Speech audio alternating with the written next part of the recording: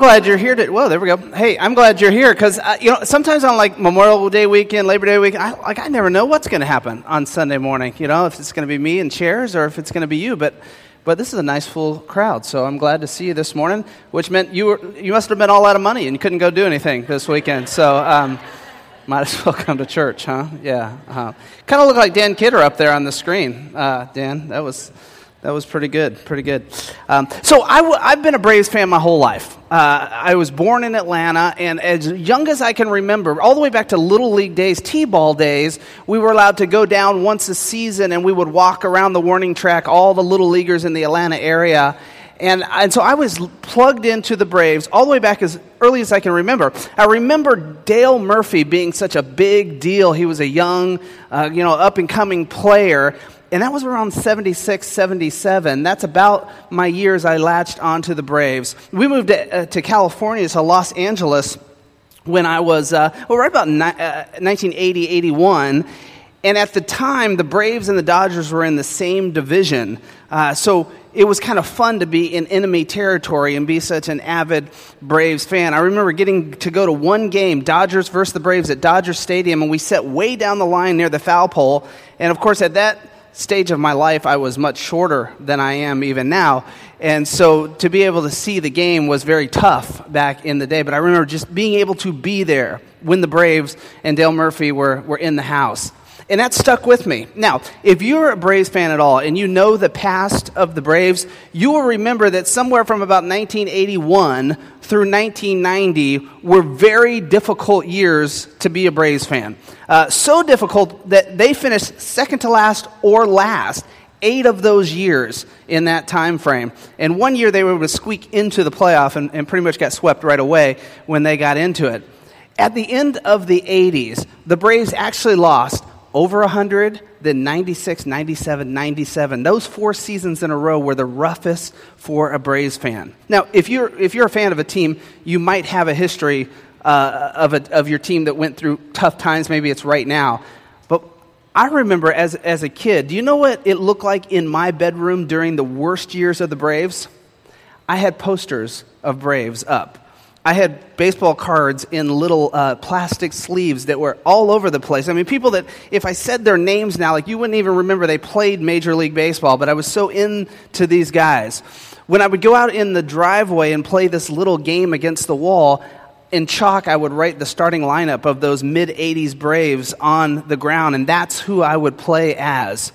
On my wall, and this was what I was most proud of, back with, your dot matrix printers that scrolled off with the little tabs that you had to tear off, I had printed long banners that looked just like the standings in the paper when you looked. It said team, win, loss, games behind, and percentage. And I had the Braves up there.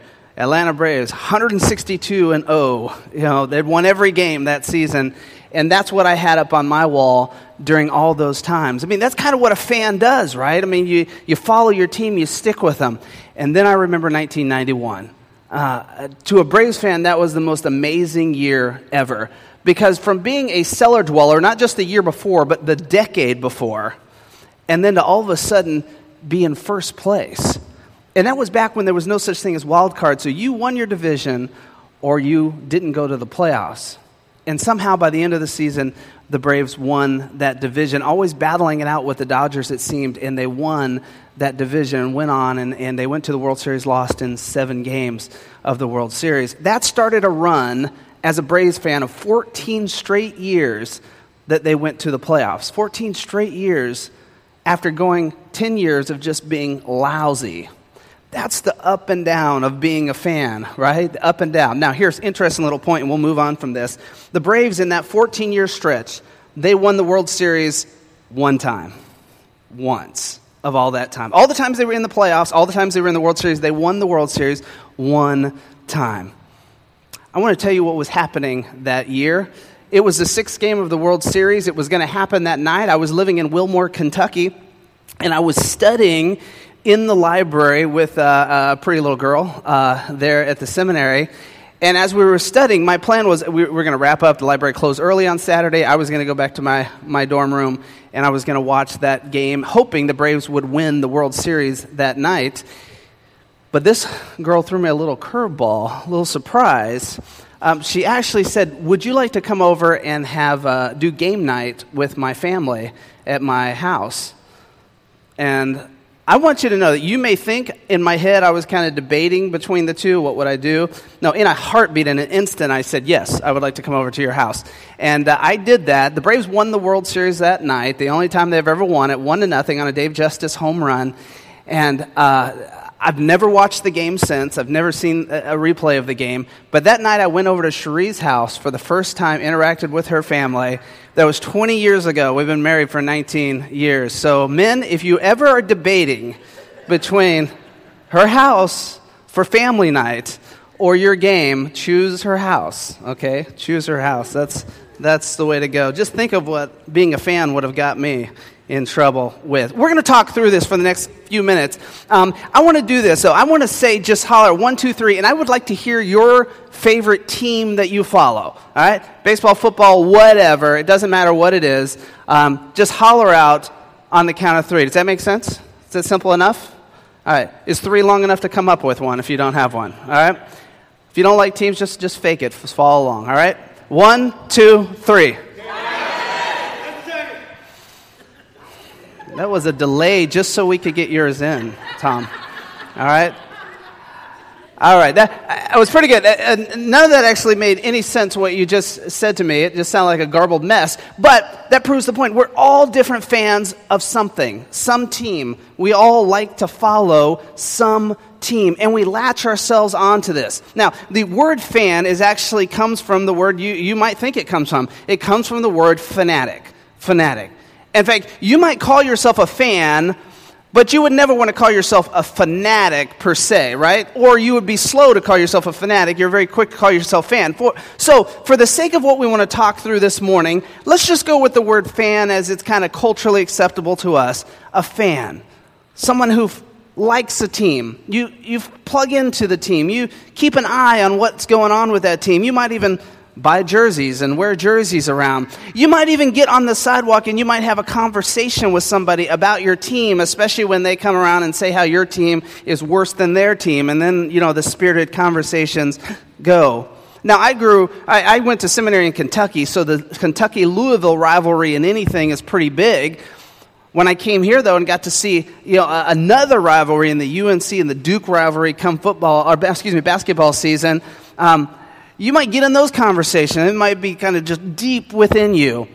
But we all seem to latch on to something. If it's not a team, it might be a single athlete, a golfer, or a car driver, something like that. We seem to latch on, and we're attached. If it's not sports at all, maybe for you, like it's an actor, somebody you just latch onto, and if him or her are in that movie, that's what you plug into. And if their face happens to appear on the People magazine when you're checking out, like that's the one People magazine you want to buy because you are a fan. And we all have somebody that fits into this category. And so, for the sake of this morning, let's just talk about fan from that cultural point of view, that type of fandom. And so I want to just walk through this outline with you, and I want to talk with you how Jesus kind of dealt with this same type of thing. He dealt with people who were interested in him. They were excited about him. They kind of said, "Hey, Jesus, that's my guy. That's the guy I check out and I stay around with." And then he had a whole nother level of people that were followers. Now, sometimes it's hard to even say fan today without using the word follower or following, because when we think about Facebook and Instagram and those type of things, what do we say? I follow is what we use to describe it. But in Jesus' time, this word follower, actually in the Bible, is the same word for this word disciple. It's the same type of word. Not apostle, that's a different word, but this follower is actually the same word for disciple. And this disciple, this is somebody who's deeply plugged in. We're going to talk about that and what that means in just a moment. So let's walk through the first part of this. What really is a fan in this cultural term that we use today? A fan is an enthusiastic admirer. Does that describe you? Enthusiastic admirer. In fact, if you didn't get your sermon notes, if you got in here and you're kind of like, I can tell some of you are looking to what to write down, just slip up your hand and Richard will run you one right now so that you can follow along with these few blanks that we're filling in this morning. So, very good. So, enthusiastic admirer? Does that describe you? All right, Tom and Melissa down here in the second row, that describes them this morning in their gear. I can tell you're an enthusiastic Clemson follower. And there's a lot of those Clemson followers around these parts because I went to the Wake Forest Clemson game last year, and Wake Forest is black and gold. But that crowd was purple and orange when I was there. So a lot of enthusiastic admirers for the Tigers down there. Jesus dealt with this, though. There's a story in John chapter 6. If you have your Bible, John chapter 6, your notes will just highlight a couple verses here, and I want to highlight a couple more. But in John chapter 6, there's this interesting little story where Jesus starts to describe himself as the bread of life. In fact, it's a phrase we use sometimes in the church, and we just use it like it's normal, like everybody out there uses bread of life to describe things. But Jesus is introducing this really kind of for the first time, and it's a confusing concept to his people. So in the very beginning of this chapter, it says, Jesus crossed to the far shore of the Sea of Galilee, and a great crowd of people followed him because they saw the miraculous signs he had done and performed on the sick. And so what we find here is that Jesus has attracted a huge crowd. Why? Because he's been healing people. Now, that would do it, right? If this morning one of you came up here and I just completely healed you, that attracts a bit of a following. And so Jesus had that. He had these people who wanted to be there. Some wanted to be healed. Some just wanted to see him do these things. And then we find at the beginning of chapter 6 here, this first story, you know what it is? It's the feeding of the 5,000. If you're 5,000 people, all right, and they usually counted men, so 5,000 people plus women and children, so a huge, huge crowd. And what you find out is that Jesus performs this amazing miracle where he takes just this basket loaf of fish and bread and he multiplies it so everyone in the crowd can eat. That would be like if I took our communion stuff that we just served this morning, the little bit of bread, I mean, you saw it was 4 plates of little pieces of bread, and just we multiplied that to where it was like a big potluck, a Wendover potluck feast that we had this morning, where we had to send leftovers home, which, by the way, I had to take the leftovers home to my house, and that is terrible for me because I enjoyed them very much. But that would be like that. Jesus takes this little basket and he multiplies it for these thousands and thousands of people who all ate, and then he sent leftovers. That's what happened. So this crowd is already following. They're already with Jesus because of his miracles, and now they get to sit there and they get to be part of this miracle where they actually get to eat because of Jesus' miracle. What does that do to the attraction to Jesus? I mean, this is the height of his popularity here. This is the height. If you're going around and you're teaching to the commoners out there and you're teaching in a way that the religious leaders in the temple never teach, and then you're performing miracles on them, and then you're popping up food out of midair and you're feeding them, what kind of attraction does that cause? That's where Jesus is at here.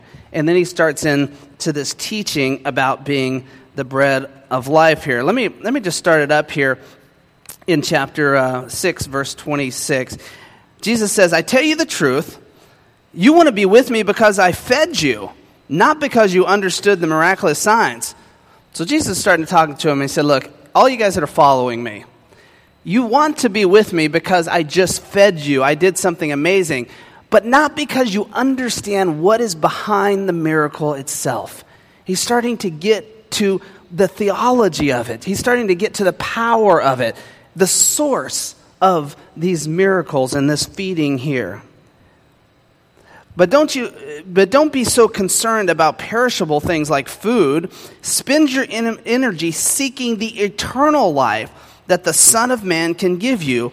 For God the Father has given me his seal of approval. Now, it's one thing for a religious leader to attract a big following and do miracles. It wasn't completely uncommon. Jesus isn't the only one that's credited with miracles here.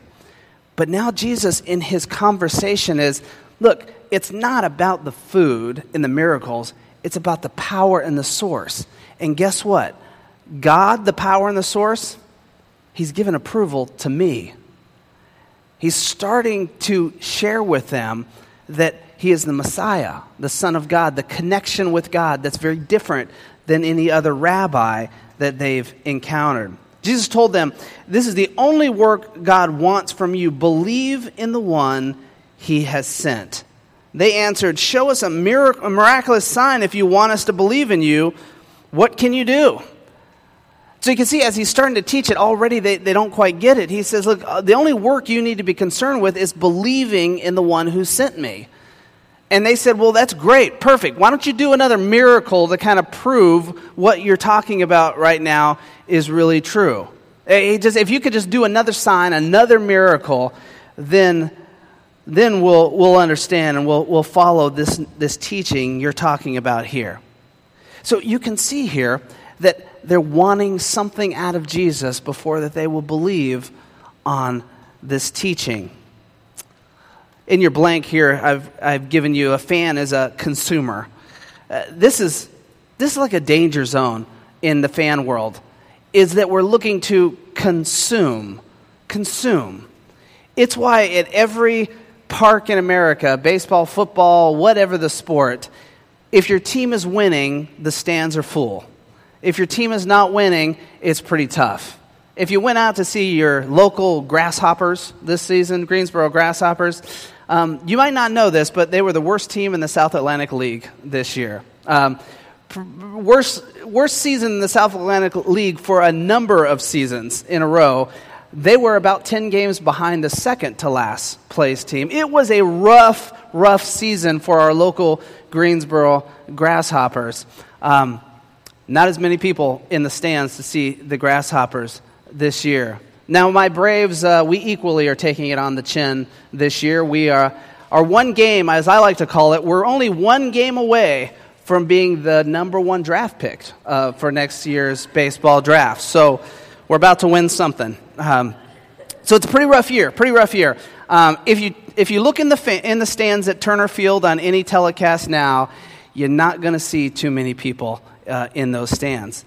It's how it goes. Why? Because as fans, we're consumers. We're consumers. What can you do for me? What are you offering for me? And the more you offer, the more you give, the more I will be there. And so we're consumers.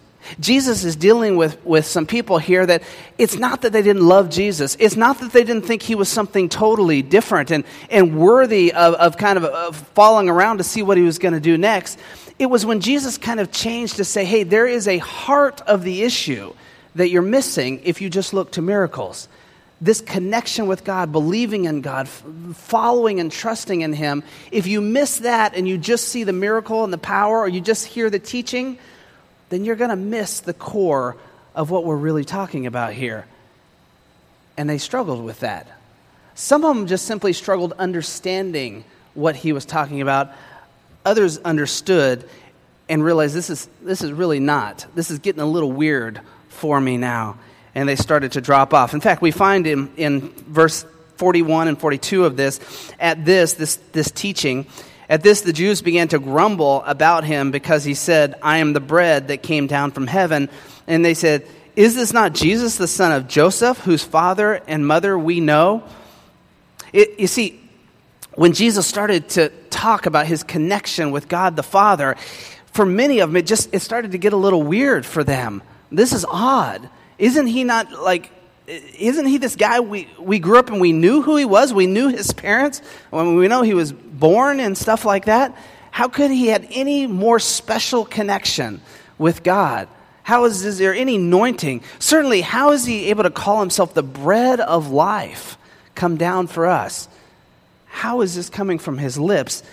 This is getting a little too much for us. And so they were starting to struggle and grumble already at this. I think that the church world experiences this. As Christians, we experience this often. When everything kind of makes sense to us and we're getting out of something what we want to get out of it, then it's easy to stay plugged into the church. It's easy to stay plugged into God. It's easy to keep tracking with him. But when something doesn't quite connect with us, God calls us to something that sounds different to us or hard to us. That's when we start to get off track. Or if we look at the church and say, well, they're just not meeting, you finish the blank, just not meeting my needs. This is just not quite working anymore. Or, it could be as simple as, I just don't know if I like the music anymore. The music has changed so much. I mean, it doesn't quite sound like the same. They've got different singers up there than 5 years ago, and, I don't have as many hymns in there, or, it just doesn't sound the same, and we kind of decide to slide on and find a church where music appeals to us a little better.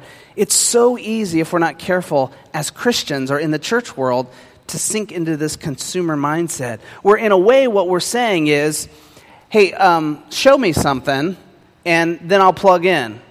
And then you plug in for a while, and like this story that we just read, okay, now show me something more, or continue, and then, I'll plug in even further if you show me something a little bit more. And so we can develop a consumer mindset. In fact, present day, I believe the biggest struggle in the church, especially the contemporary church, is the consumer mindset. It is the thought that as a church, we say, what do I get out of it? What's in it for me? Instead of seeing the church as a vessel, an avenue for me to serve God alongside of other brothers and sisters in Jesus Christ. That's the purpose of the church. It was there from the beginning. Jesus spoke it to Peter that way. And yet, it's so easy for us to get into this consumer mindset. Second thing is a fan want options, right? I mean, you want options as a fan. When you're a fan of something, guess what? They win and do good, I'm in. They lose and do bad, I'm out. All right? Maybe I'll pick it up on TV, follow live stats, something like that. I'll keep the Twitter feed going for my team, but if they're winning, I'm in. I've got to go to one postseason baseball playoff.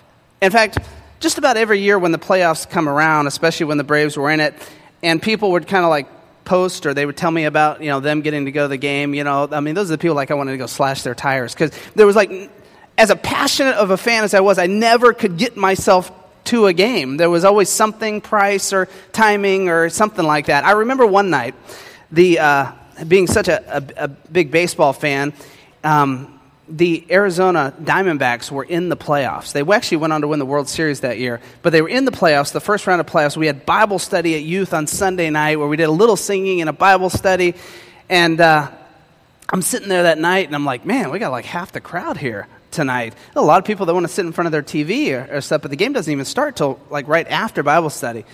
Kind of find out there was like these two families that got big blocks of tickets, and several of them went to the game, and I'm like, dude, this dirty rats, here's lifelong baseball fan, and I'm watching rabbit ears, trying to see this game. A fan want options. I mean, you want to have options. I got to go to one playoff game, and guess what? I paid for it. It wasn't cheap. I paid. I sat in the upper deck with Cherie way down the line when the Diamondbacks were playing the Braves, way down. I mean, I know Greg Maddux was on the mound, but I mean, I couldn't prove it to you.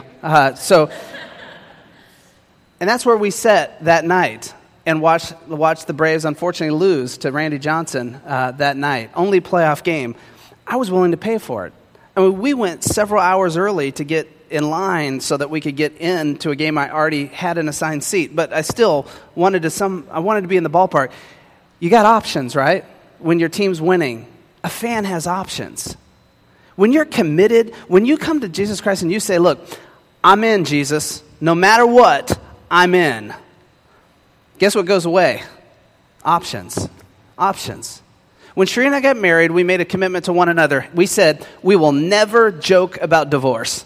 We'll never, just even funny little things you might say, well, I guess I'm just going to leave you for someone newer. Kind of like we just say, we're never going to even joke about that kind of thing.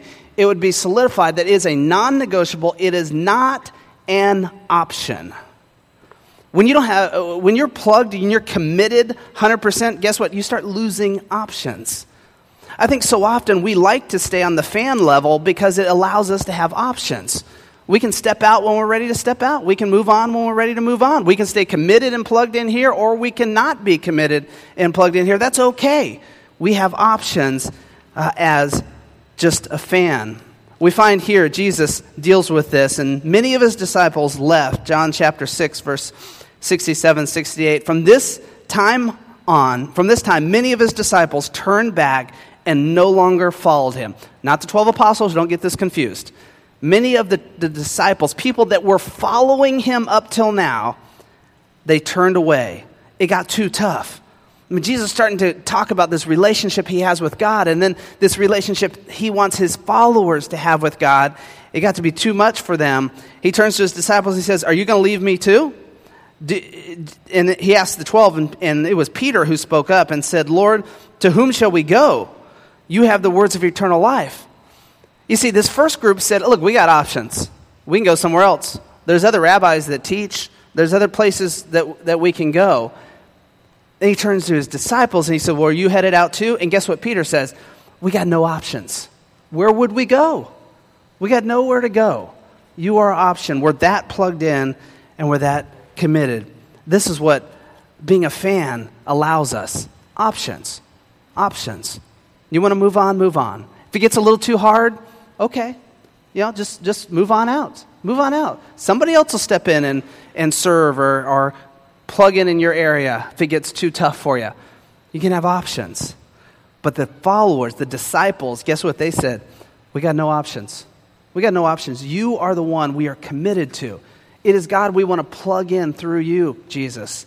And so we don't have options. They were followers, and if you flip your page over, what a follower is a loyal imitator. A loyal imitator. Somebody who says, look, I want to be just like you, and I'm going to commit to learning and growing on how to be like you. If you flip over in Luke chapter 9, we've got a totally different story here. Chapter 9, in verse 23, we find Jesus actually... he predicts his death in this passage is what he actually does and speaks this to his followers and to the people. He says to the crowd, if any of you wants to be my follower, you must turn from your selfish ways, take up your cross daily, and follow me. If you try to hang on to your life, you'll lose it, but if you give up your life for my sake, you will save it. Now, we've heard this over and over and over, right? As believers, you've read this passage, you've heard it preached. This is weird teaching. I mean, this is very odd when Jesus comes to his people and says, look, okay, you want to be my follower, you got to turn in your selfish ways. That we can understand, right? We can't be selfish, okay. And then you got to take up your cross and you got to follow me. They would only know cross as a means of execution, as a means of pain, as struggle there. And you need to take it up. Now, they would have understood that to take up a cross, when somebody was crucified, they carried their cross. And so this burden, this weight to bear, they would have understood where Jesus was coming from. And then he says, where it gets weird, if you want to hang on to your life, you're going to lose it. But if you give up your life for my sake, you will save it. Saying, look, when you plug in full tilt, 100%.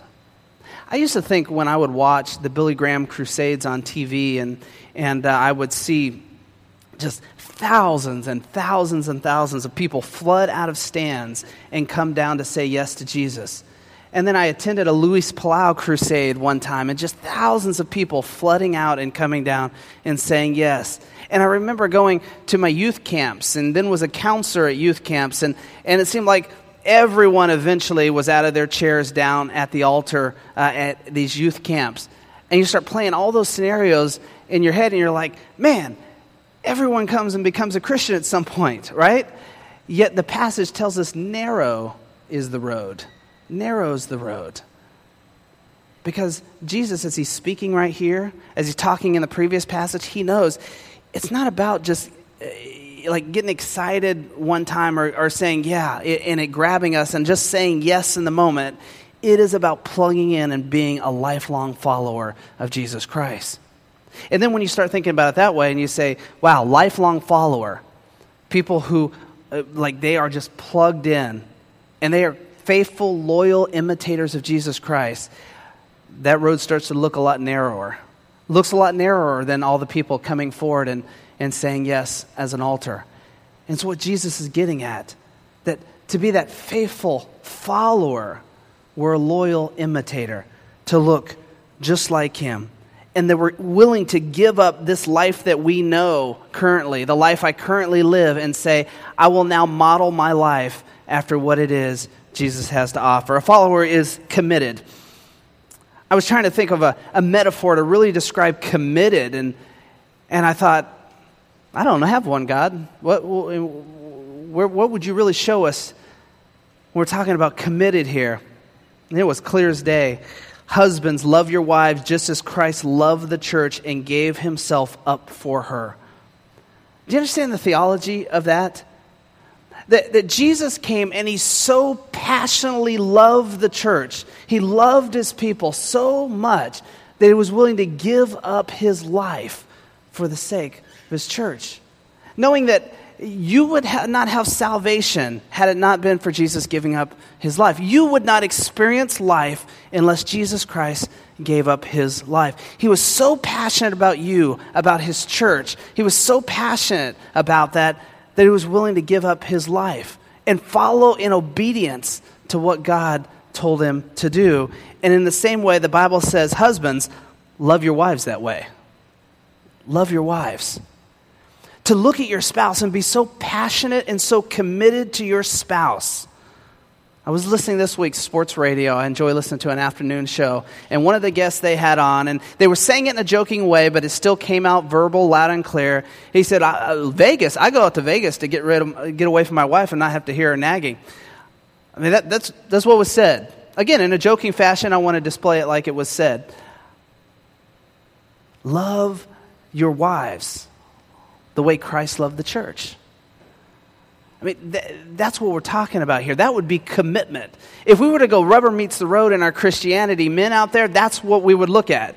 And we would say, Christ so passionately loved the church that I sit in the church today and I receive from the church today and I receive salvation from Jesus Christ. That's the way I turn to my spouse and I love her. That's the way I'm committed to her. That's the way I take care of her. That's the way I offer her what she needs in my daily life when I turn to her. What do you need today, hon? That's commitment. Followers of Jesus Christ are committed. And guess what? I mean, if we carry out this metaphor, marriage gets pretty tough at some points. It gets hard. There are some times I look at my marriage of 19 years and I would say to you, I think it's a pretty good marriage. There's some times where I would rather not be bothered with things. I just like to do my thing. Sheree, do your thing. We'll come back together. Everything will be all right. You know, marriage is tough, and you just keep going at it. Why? Because we're committed. We're committed, and Jesus teaches me a model of how to do it. And in the end, the blessing is always better than the counter. Being a committed follower, it gets tough. In the church world, it gets tough sometimes. Jesus calls us to things sometimes, and it is tough. If you're battling an addiction and you've made a commitment before Jesus Christ, I'm going to get off that addiction, guess what? It's going to be tough. We listened to a great sermon on the way driving down to the lake, which we've had a nice getaway. We came out to have service today, and we're going back, and we haven't done any technology, so if you've been sending me texts or calls, it's not that I haven't been ignoring them. I just have been ignoring the whole phone. So, but we listened to this message where the pastor just so well said, sometimes God is saying to you, you step out and go the direction you know he wants you to go. And in the path, guess what? The power will come. It's tough, but you step out and you go because you're committed. And then if you'll not see the power of God join you on the path and help you to overcome whatever it is he's already called you to be committed to. Why? Because a follower is a loyal imitator. You're committed to following no matter what. No matter what. A follower is connected as well. You're plugged in, connected. Saying, I'm going to engulf my life with this. I'm going to connect in accountability with some other people that can keep me strong, that know of me, that can speak into my life. I'm going to plug into a small group as well that I can share and be shared with as well. I'm going to get plugged into daily devotions to a level that every day that I'm connected with God and I'm receiving from him and I'm going before him because there's a power that's there that I would not receive otherwise. Next Sunday morning is this this great opportunity to display being a follower. We're doing baptism. And I want to explain something for just a moment because sometimes it sounds a little confusing, I know. I'll always say to you, if you've never been baptized as a believer in Jesus Christ, and you're like, well, how would you be baptized otherwise, right? Well, we know in many faiths and many traditions, there is a tradition of actually baptizing, or it's called baptizing an infant, a baby. In our tradition, we call that a christening. That's a commitment of the parents to bring you up in a Christian home. And whether that's done without water or with water is really irrelevant to us. It's a commitment to the parents, for the parents, and for the church body to raise this kid in a Christian home. But there's a moment in your life when you are old enough to say yes to Jesus Christ yourself, where you plant your feet and say, I'm going to be a follower of Jesus Christ. And you say yes. That might be 12 years old, 17. I was 16 when it happened. You might be 30. Or one time we actually baptized a guy that was about 75 years old. We baptized at our warehouse facility. Well, it doesn't matter when it is. If you became a committed follower of Jesus Christ and said yes at that age where you were able to say yes, then baptism follows. Because baptism is a public confession to the whole body of Christ. I'm committed, I'm a follower, you can hold me accountable, and I'll do it for you. That's what baptism does for us. And so next week we celebrate baptism. We have a few that are signed up already to do that. But if that explanation for you like hits home and you're like, yeah, I've made a commitment as a believer, and I was baptized, when I was real little at 2 years old or 1 year old, or as an infant that I don't remember, but I've never been baptized as a believer after I made my commitment, we want to baptize you next week. And we'd simply, as Anson said earlier, take the card, just write baptism or check the box in the back, and we'll connect with you right away. And it'll be a joyous, incredible event next week, I promise. The takeaway is just simply a question for you to take home and ponder, put it into your devotions, talk it over with your family. Is Jesus one of many, or is he your one and only? One of many, or is he your one and only? See, I think as a fan, we can follow lots of teams. I love the Braves. I'm a big Kentucky basketball fan. I kind of get plugged into a few things here or there. Jeff's working on me with auto racing as well. But when we're a follower, it's hard to be like plugged in, passionately giving our life away to more than one thing. It's usually one thing. So is Jesus one of many, or is he your one and only? I'm going to pray for you in this area, and I want to lift you up. And I would guess this morning that for some of you that the need to kind of take this sermon notes away and read through the passages. It's a lengthy passage. It's 70 verses. I just read a few of them. Some of you, that's what you need to do in your devotion time this week, and let God speak to you as well. So let me pray for you. Father, thank you for this morning. I thank you, Lord, that we can have a great time as fans with all kinds of sports teams and actors and whatnot in our life. But that you've said, I'm really not into fans. That your goal is not fans. In fact, it was times at the height of your popularity that you said things like in this passage, and people left you. Many, in groves, they left. Not something somebody usually does at the height of their popularity. They're usually trying to come up with the business plan to increase their popularity. But it's because, Lord, you're not interested in fans. You're interested in followers, disciples, people who are sold out, committed to you. And Lord, though the journey is sometimes long in the arrival of that, this morning, Lord, the prayer for each of us is that we would take one step forward. One step towards whatever you've already called us to. And then, Lord, we'll see you meet us and empower us, transform us.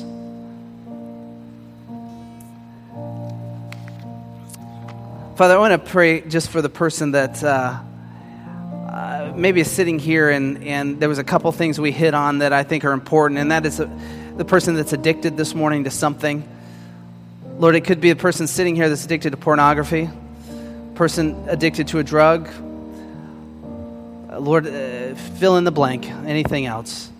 And I want to pray this morning, Lord, that might be the obstacle, it might be the wall that has been there that is preventing this person from from being able to really surrender and commit because they feel worthless all the time because of this addiction. Father, this morning I just pray the power of the Holy Spirit on them. They could indeed drop this, could put it aside, and they could walk with you in faith and trust that you're going to empower them on the way. They just need to start walking and go in that direction. Whatever they need to do to eliminate that addiction in their life, they would do it.